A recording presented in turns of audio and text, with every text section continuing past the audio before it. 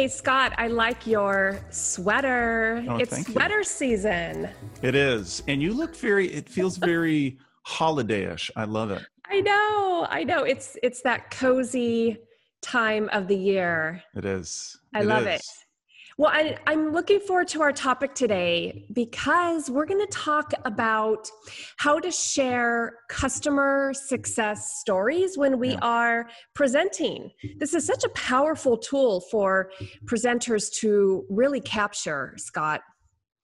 Yeah, I think of people mostly in sales and marketing that do a lot of this stuff. The cool thing, though, is by talking about customer success stories, I think anybody who tells a story, even if it's not centered on a customer, you're going to learn something. I love these stories, and I believe when presenters share stories, it makes it such a better experience, not just for the audience. I think it makes it more fun also for the presenter, because when we, as presenters, when we share our stories, we know our stories so well. It's not something we have to memorize. It actually calms us as the presenter because we're talking about something interesting and relevant to us. We're not just giving a data dump or a fact check. I really love how stories impact the presenter. Yeah, I think we're so used to thinking of presentations well, let's put it this way. We often deliver presentations in a lecture-like way. Yes. And we want to talk about it when we're talking with a client, when we're speaking with a client or would-be client, when we're speaking with a prospect about the idea that we might work with them. It's all very vague to everybody. What is this going to be like? How do you work? And what stories do is they take that vagueness and sort of wash it away. You say, here's a very real way of doing things. Let me share, I want to share a quick anecdote from it was about 2 weeks ago. I got a call from a good friend who was interviewing for a sales position. And they were asked to come prepared with 2 presentations, one about them and their past work and some successes, some examples of some successes. And we decided pretty quickly that, this is story time. This is when you tell a story. Absolutely. The interesting thing is they did all this stuff that I just described, and they were offered the job. There was actually a comment that said, all of these other folks that applied for the job, they talked about examples of work that they've done, but it was all numbers. It was all very sterile. A resume dump. Yeah, right. And they commented, they said your stories stood out. They helped you stand out. And the funny thing is, while they offered him the job, he decided as a result of the interview that he didn't think it was a good fit for him. So the counterintuitive thing is that a customer success story is not really about you, the vendor, the company that comes in and saves the day. It's about the customer. Like the customer is the hero of the story. And if you don't have that straight, everything gets kind of mixed up, from the beginning. And Scott, are you referring to it's the wins and the successes of the customer? Yeah, conceptually, that's what we do when we're serving any client, any customer, is we're helping them to succeed in some way. Right. But it's confusing because we're not telling the story, a customer success story, to a prospect so that they love the customer we served.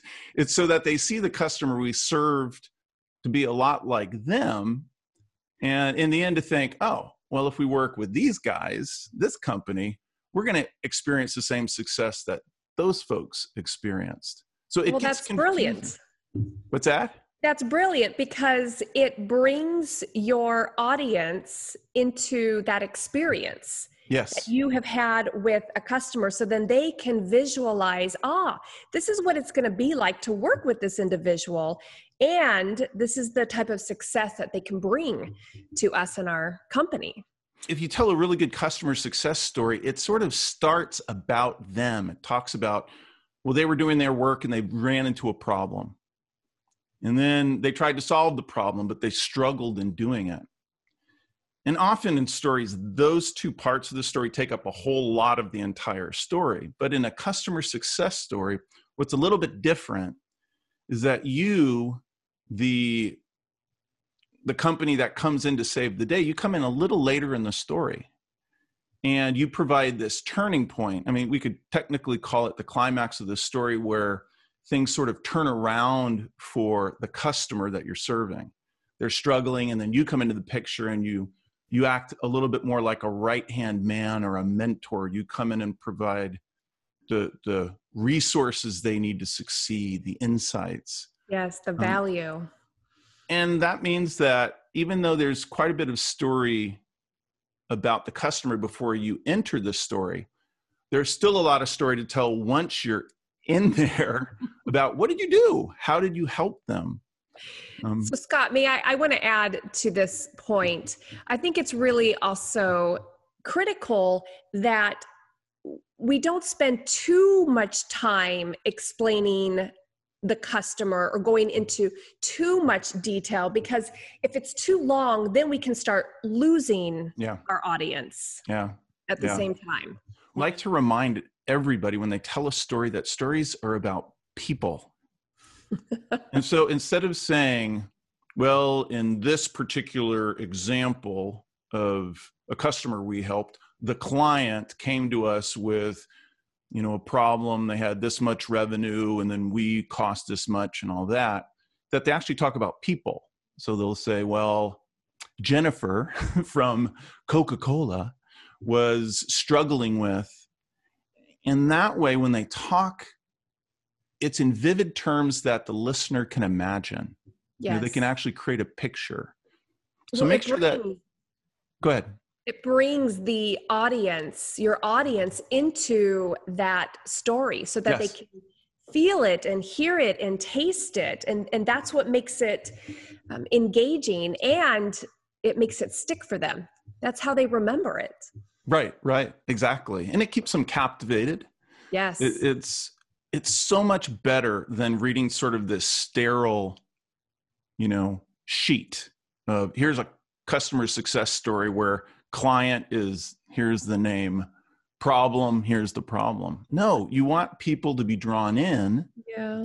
And talking in terms of people and events, like we jumped on the call, I could sense that our customer was anxious about something.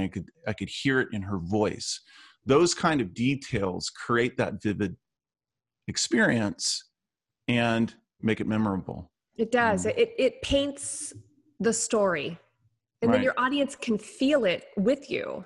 Yeah. Scott, what would you say is the biggest tip, the most valuable tool around sharing customer success stories?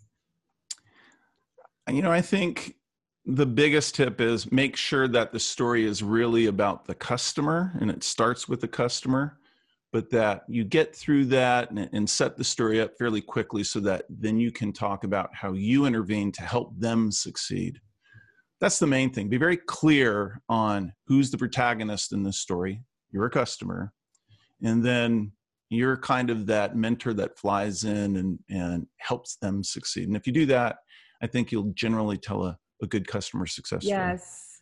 And be sure to take the time to write it out or type it out. Create that visual for yourself so that you're sharing what is most important, so that it comes across very clear and simple for the audience. All right. Now, what are we going to be focusing on next week? What's next week's episode about? Oh gosh, next week we're going to talk about personal branding and how it impacts our presentations. All right. That sounds good. All right, everybody. Fun topic. Thank you for listening. And we'll see you in a week. Have a good one. Bye, everyone.